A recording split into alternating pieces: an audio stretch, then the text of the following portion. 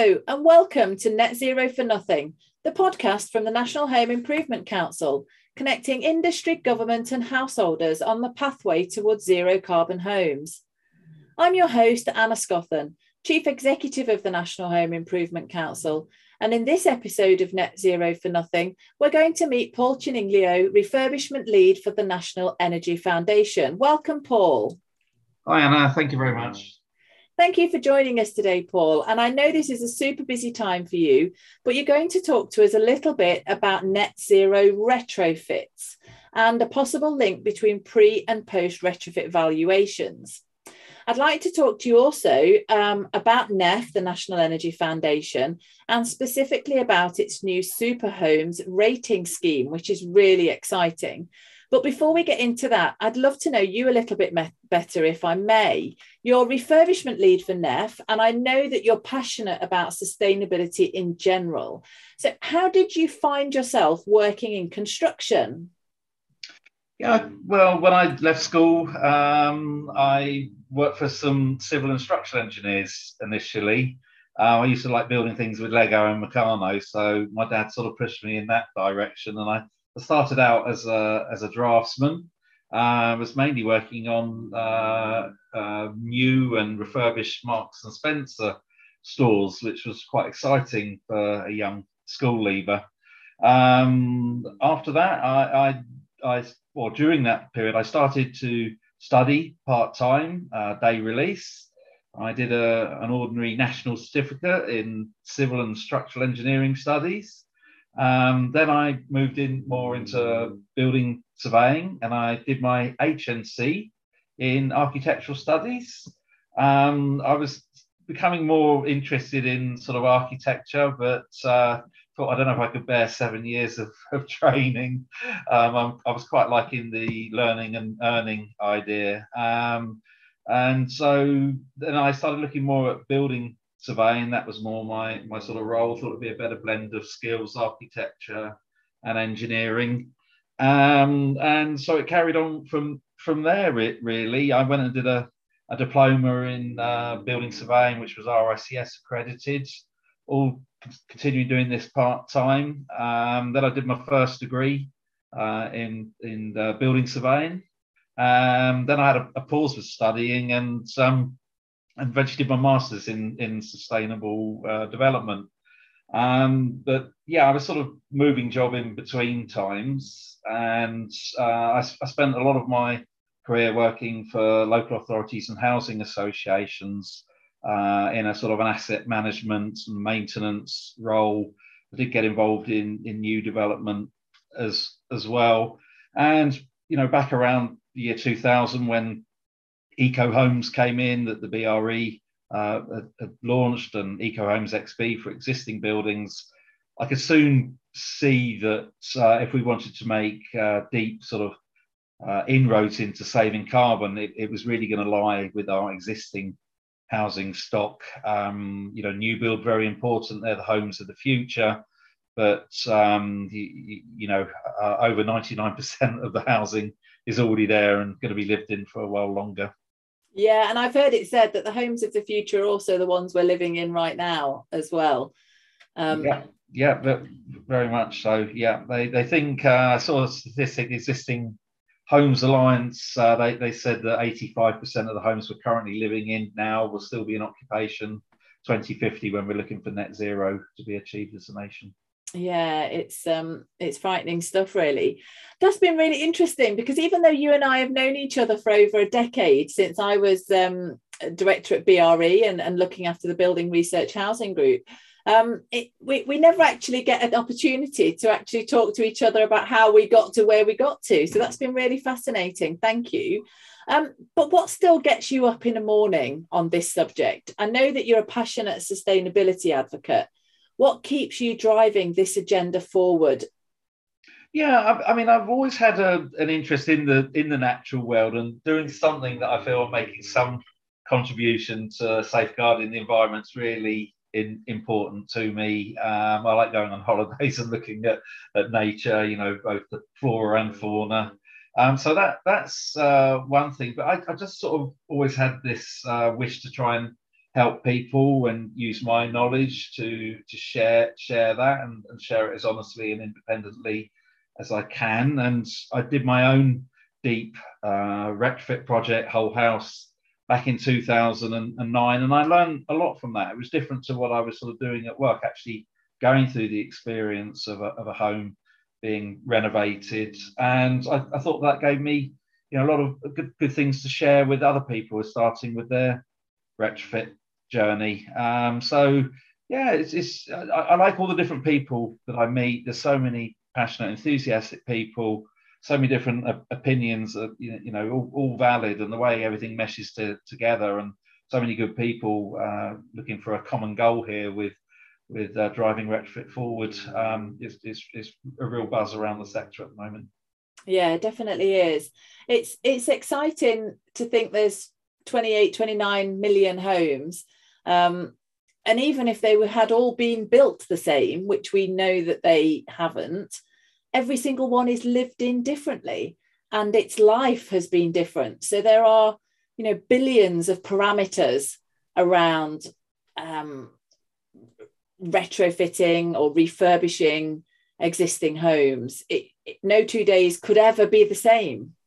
That's true. Yeah, that variety is really interesting. And I think now in my career, it's not so much the traditionally built homes with cavity walls and where you can put insulation in the cavities and in the loft and double glazing. It's much more now what we call the hard to treat, the hard to retrofit homes. And over 40% of our homes in the UK fall into that category. They may have a solid wall, they may not have a loft space because there's rooms in the roof, they're off the gas network, or even sort of high rise flats. And you're absolutely right, each one needs a tailored approach. There's no one size fits all. And also the occupants, every home will use energy in a different way. There's no two homes alike. And yeah, that variety is really interesting and keeps giving us surprises. Yeah, and I think that's why it's often been put in the too hard box. Definitely. Because there is no silver bullet.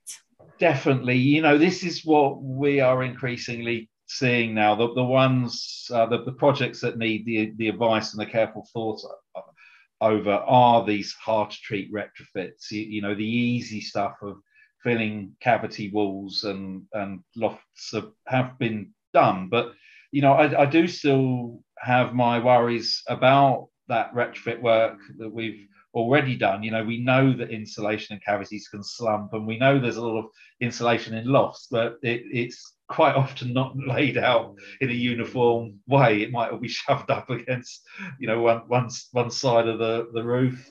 So yeah, I think we could make a lot of savings by checking what we've already done. Has it been done properly, or do we need to redo it? Yeah, absolutely. And why NEF? Why the National Energy Foundation? How is the work that you're doing there making a difference? Yeah, I've always respected NEF, as a not-for-profit charity. One of the main strands of our work is looking at affordable warmth, trying to alleviate fuel poverty. I think that's a very worthy thing to do. I know NEF for many years and just always respected them and their voice. And I started working more closely with NEF when I joined the original SuperHomes network, when I retrofitted my own home back in 2009. And I saw SuperHomes go from strength to strength and end up with a network of over 220 homes in the country that have been retrofitted. And yeah, it just felt like a good place for me, trying to get the right message over and doing the right things for the right reasons. Yeah, and you brought us really nicely on to the SuperHomes rating scheme. So tell us all about that. And I love the fact that your original SuperHomes that were originally done are now your pioneer SuperHomes. And this is all about getting to this elusive net zero. So can you talk us a bit about the scheme and what net zero means in this instance? Yeah. So you're right that our pioneer retrofit SuperHomers are really important. They've got such a wealth of knowledge to share with other homeowners to set them off in the right direction. But we thought with the target of net zero coming in 2050, we needed a new way to assess super homes, and we thought it isn't just about carbon savings. It is about health and comfort, and it is about sort of monitoring running costs as we see sort of fossil fuel prices go through the roof. So we spent quite a bit of time, about 18 months, developing our new rating scheme. We have funding from the Microgeneration Certification Scheme Charitable Foundation and Innovate UK to develop and test it out against a whole variety of house types to make sure it was working. And we really have like performance tiers. The SuperHomes rating scheme is like a benchmark of retrofit achievement, and it's a 5-star rating scheme.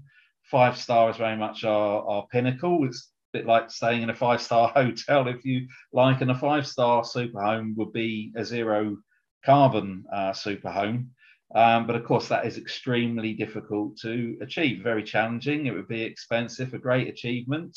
But we know that not every home in the country is going to be able to achieve that. So we have other tiers from 4, 3, 2, and 1, which make some relaxations because a lot of homes are constrained as to their retrofit options. But we feel we have a rating level for every homeowner to aspire to and feel that they've done something good. And somebody who achieves a 1 or 2-star super home should feel as proud and celebrate the fact as much as somebody who achieved a 5-star, which perhaps wasn't such a difficult retrofit project to do. Yeah, and the health and comfort and well-being side is really interesting as well, because it's dead easy to always just think that, especially when we're talking about carbon so much and net zero, and it's easy to think that that's just energy savings, so just about the energy you use in your home. But obviously it connects to the water efficiency, because there's a carbon load attached with water usage and water heating, which is why bathrooms and the kitchen sink area are so important.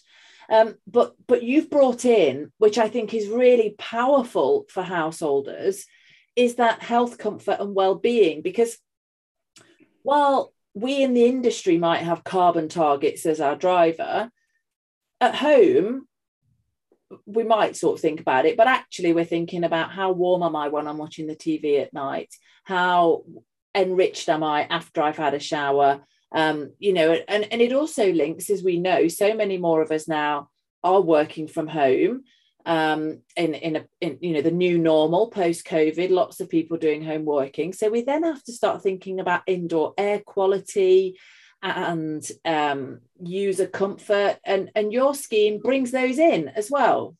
Yeah, that's very true. We thought it was really important to include health and comfort. As you say, people are spending an increasing amount of time in their homes, and I think everyone wants to live in a comfortable home. No one really wants to see condensation and mold growth or feel drafts coming through. That's the basic function of a home, to keep us sort of warm and dry and well. So we thought that having health and comfort really important and could appeal to a lot more of the public, because not everyone's driven by saving emissions. So this is very much about home improvement and improving the enjoyment of your home, quite honestly. So yes, within super homes, we assess thermal comforts, particularly in the winter, but we need to be careful now in summer that homes don't overheat with climate change. And we look at moisture levels, the relative humidity, to make sure we don't get mold and damp occurring. We also look at air quality, as you said, to make sure that's good, healthy air, and you don't sort of fall asleep in your armchair. Really important to get the ventilation strategy right within our homes, particularly when we are retrofitting and increasing insulation. So because you didn't have to worry about ventilation when your home was drafty and really exactly. leaky. Yeah, the Victorians, I think they used to, well, some people say the Victorians had quite a healthy lifestyle because of all the fresh air in their homes, don't they? It's funny, really. But we sort of thought, well, what does good look like in terms of these health and comfort factors, because obviously temperature will fluctuate throughout the year and on a cold night, and moisture levels will fluctuate as somebody's doing their washing. So we worked with Professor Tim Sharp to develop the SuperHomes rating, and we thought, well, what does good look like? And we set some sort of bands of good performance, and then thought about, well, how many hours might we be willing to allow humidity to go really high outside of that band? So that was a very interesting process, something new that we did there. But the whole thing about SuperHomes very much is monitoring performance after the retrofit. So we're only giving SuperHomes status for homes that are proven that they perform well and they're healthy and comfortable and they save energy. So we actually carry out monitoring for a 12-month period after the retrofit. And as I say, we look at the energy performance, but we do very much look at the health, comfort, well-being. We take readings from sensors, but we also interview the residents to get their take. Does that correlate with what the data is telling us? So yeah, it is something new, but yeah, we thought that this is really what people would be willing to buy: a nice, comfy, cozy home. Yeah, and also one that you've missed out, which did make me smile, is user-friendly controls. Because back in the day, when I was giving tours around the Innovation Park and the original sort of retrofit home and the Victorian terrace that we had at BRE, some of the controls were so complex to try and make the house work how it was meant to. And I know now, with voice activated things that people have in their houses in every room, the technology has advanced so much that we're able to just tell our homes to do things, as long as we've got Wi-Fi, of course, and it doesn't all fall over. But it's important to have that simplicity, because it could be the best system in the world, but if it's too complex for anybody to work out, it's never going to get used. That's so very true. It's important occupants can sort of regulate their internal environmental conditions, and don't need a PhD to really use the heating controls, really. And yeah, like you, I've seen some very complex controls that really leave you baffled. So with our SuperHomes rating scheme, we do require a statement to be prepared by the retrofit professionals, so that the homeowner almost has like a quick start guide, so how they can program their heating. And you're right, and there are so many opportunities now with the Internet of Things to sort of have green and intelligent homes, and the pace of change there is really fast. And with our monitoring, we have options of some of that being done manually, some remotely, or you could have everything carried out remotely, where you can sort of homeowners can log in and see their performance on a day by day or a week by week basis. Some people do really find that good fun to see how the home is performing at any given time. So yes, we have that. And other sort of health and comfort matters that we look at is we look at natural daylighting for our top level SuperHomes, and we can also look at acoustics. There's so many complaints around sound and noise transfer and interfering with people's enjoyment of their homes. So if we're told that there's a problem with a home, perhaps it's its location is fixed, perhaps it's close to a railway, or you've got very noisy neighbours, then under the SuperHomes rating scheme, we can investigate that, do some more acoustic tests, and come up with measures to attenuate noise and hopefully improve on that situation. Yeah, it really is a fantastic scheme. And you do a pre-valuation, so a pre-retrofit valuation and a post-retrofit valuation. Is the scheme far enough advanced yet to say whether the retrofit's having a significant impact on the value? Because we're often told in housing it's location, location, location. And one of the pushbacks that you often get is, well, it's not going to increase the value of the home. And people will pay anything, even if the home isn't terribly efficient. Are we starting to see the trend moving towards people saying that there is a value in an energy efficient dwelling?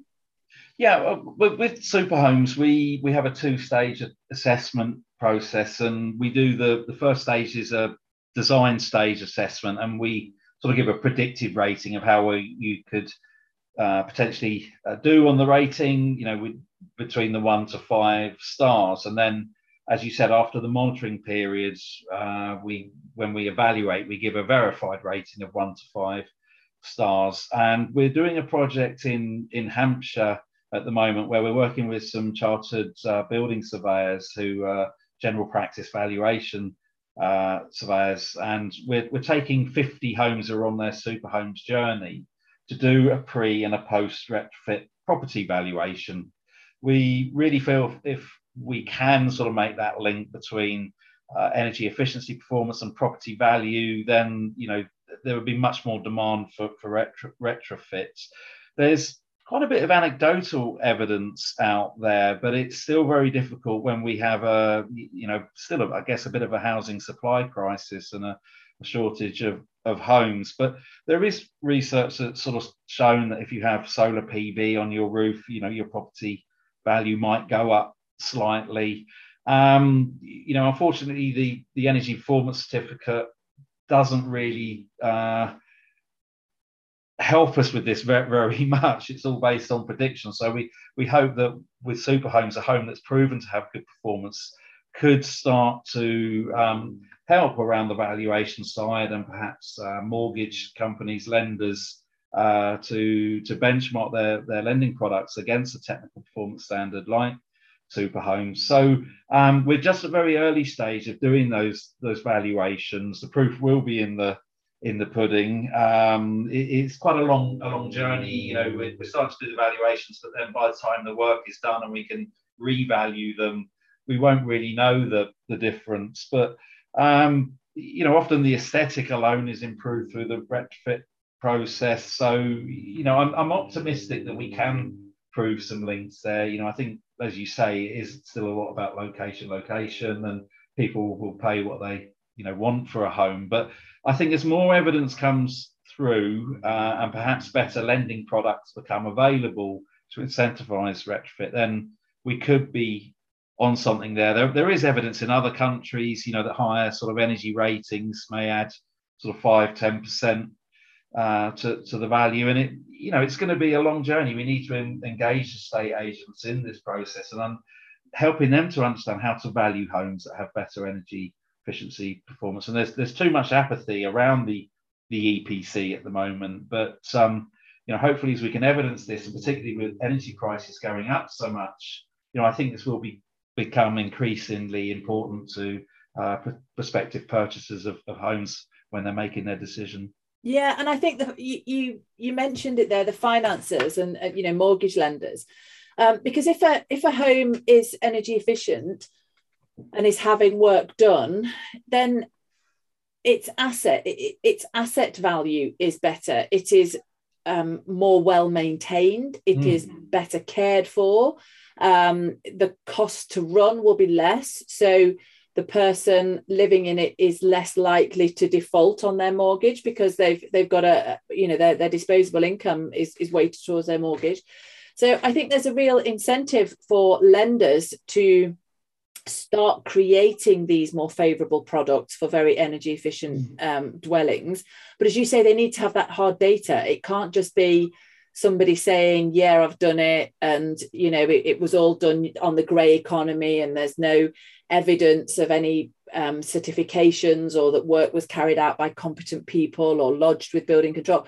So there's got to be that robust process in place that gives the banks the evidence to feel confident and comfortable starting to give these different types of products. Indeed, that's absolutely right. And we hope that doing these pre and post retrofit valuations with a firm regulated by the Royal Institution of Chartered Surveyors will start to bring some hard evidence there that will be of interest to the whole property sector. I don't think this sort of work has been done before, so we're really looking forward to the results there. And you're absolutely right that part of retrofitting and following the government advice of how to approach it correctly does mean that the first thing you do is get your house in a very good state of repair and well maintained. So yeah, I think that that is something to hopefully look forward to. And so many of the banks now are sort of thinking about sort of environmental social governance, and I think we will see some very interesting lending products, for decarbonising our housing in the future, and that will most certainly drive the market. It is the energy. It's the lenders, the energy companies. We need them to really get behind these sort of initiatives, like SuperHomes, and help us along. Yeah, absolutely. And since we had in November, wasn't it, October, November last year, we had COP26 held in the UK. And since then, there's been lots of talk. I know the Duke and Duchess of Cambridge talked about it a lot in their Earthshot programme, of this being a pivotal decade for climate change. What do you think that means? Does it mean the world's ending in 10 years? No is the answer. This is a pivotal decade to make change. But what can we do as individuals and families at home? And also, what can we do at work? How can we each make a difference? So I've thrown loads of questions at you there. Forgive me, Paul. My first one, why is now a pivotal time for climate change? Yeah, I think we can all see the difference. I mean, just this weekend where I live, I had several power cuts as various storms came through. We've got the energy price crisis going on. The best way to save money is to invest in energy efficiency in the home. You start saving from day one, really. And I think that this one of the problems is people are interested in doing retrofit or finding out what they can do to their home, but they don't really always know where to start or who to trust. And these new roles, professional roles like retrofit coordinators and super home assessors, they can really help to give people the correct advice that means they start off from the right place and can head off in the right direction, whether they're going to retrofit the whole house in one go, which isn't that common, or they want to do it incrementally over time, perhaps as and when they've got more money to make the next step. Very important to do it in the right order. So we were talking earlier about this, Anna, that everyone needs like a plan, a blueprint or a green print for retrofitting their home over the next 20 to 30 years, to make sure they know the energy efficiency measures that are most viable for their home, that work for them as a family. So yeah, that would be a really good start. I mean, if you want to make a difference, a no-brainer is changing old light bulbs over for LED. The payback on that, probably a year, 18 months, and these bulbs last a lot longer, and they're widely available and cheap now. Simple things like putting some draft stripping in and topping up insulation in your loft, or putting a bit of insulation on the back of the loft hatch, draft stripping that. All these things can start to make a difference. And I also encourage homeowners and office sort of managers, places of work, to think about buying their energy from a green provider. The companies I probably shouldn't mention, but we're talking here about the companies like Good Energy and Ecotricity, who are able to show that they're fully auditable and show that all their energy, they can show it comes from renewables. You're supporting the renewable energy industry by switching to a provider like that, and helping to wean the country off dependency on fossil fuels. So a lot of companies claim to be giving green energy, but do look into it more, because they're not always wholly giving you 100% green energy. You may be surprised, and we don't want to be greenwashed in this period. Really, it's important consumers get honest and trusted advice. Well, I think you've almost answered our final question on the podcast today. So this podcast, as you know, is called Net Zero for Nothing. What can listeners do for nothing, or let's say just less than £100, and some of the things you've already mentioned, that would make a huge impact and start to prepare their home for a net zero future? Well, I mean, yeah, I did mention some sort of measures like light bulbs there, but although energy performance certificates are much maligned and criticised, if you don't have an energy performance certificate for your home already, perhaps you haven't moved into it recently, you've been there a long time, you should be able to get an energy performance certificate quite comfortably under £100, and it will tell you something about your home's performance, or how it's expected to perform, and it will tell you a couple of sort of recommended measures that you could consider, and that may be a useful first step. And if that interests you, then think about having what we call a whole house retrofit plan done. But at least you would get some professional advice from a domestic energy assessor producing you an EPC. Yeah, I think it's about realizing it's a journey, and zero carbon is a destination, and your journey is towards that. Very few people have the means or the desire to have their whole house done in one go. So it's about understanding where your home's starting, what things you want to do anyway, because you might, you're going to say, well, we're having an extra kid, so we need an extra bedroom, or we're downsizing, we're empty nesters. So you're going to have your own desires for your home for the period of time that you're going to be living in it.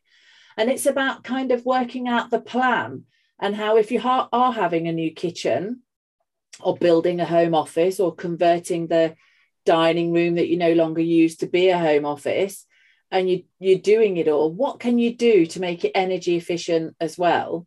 And how can you think about that net zero destination as you go along incrementally on your home improvements? And getting an energy retrofit assessor at the front end of that journey is really going to help, because that gives you your map, doesn't it? It does indeed, and you're so right to think about when you're doing these home improvements in the future, what can you do to make them environmentally friendly, if you like, as well? Because when you're doing the work, in any case, the extra cost to make it more energy efficient is minimal. It really is. And another idea, potentially, low cost, if you want to find out more about retrofitting, and it's a bit of a plug for NEF, but we do have a SuperHomes network for individual members, and that's £50 a year to join, and there's 4 seminar events and member only events, and you can start to find out more about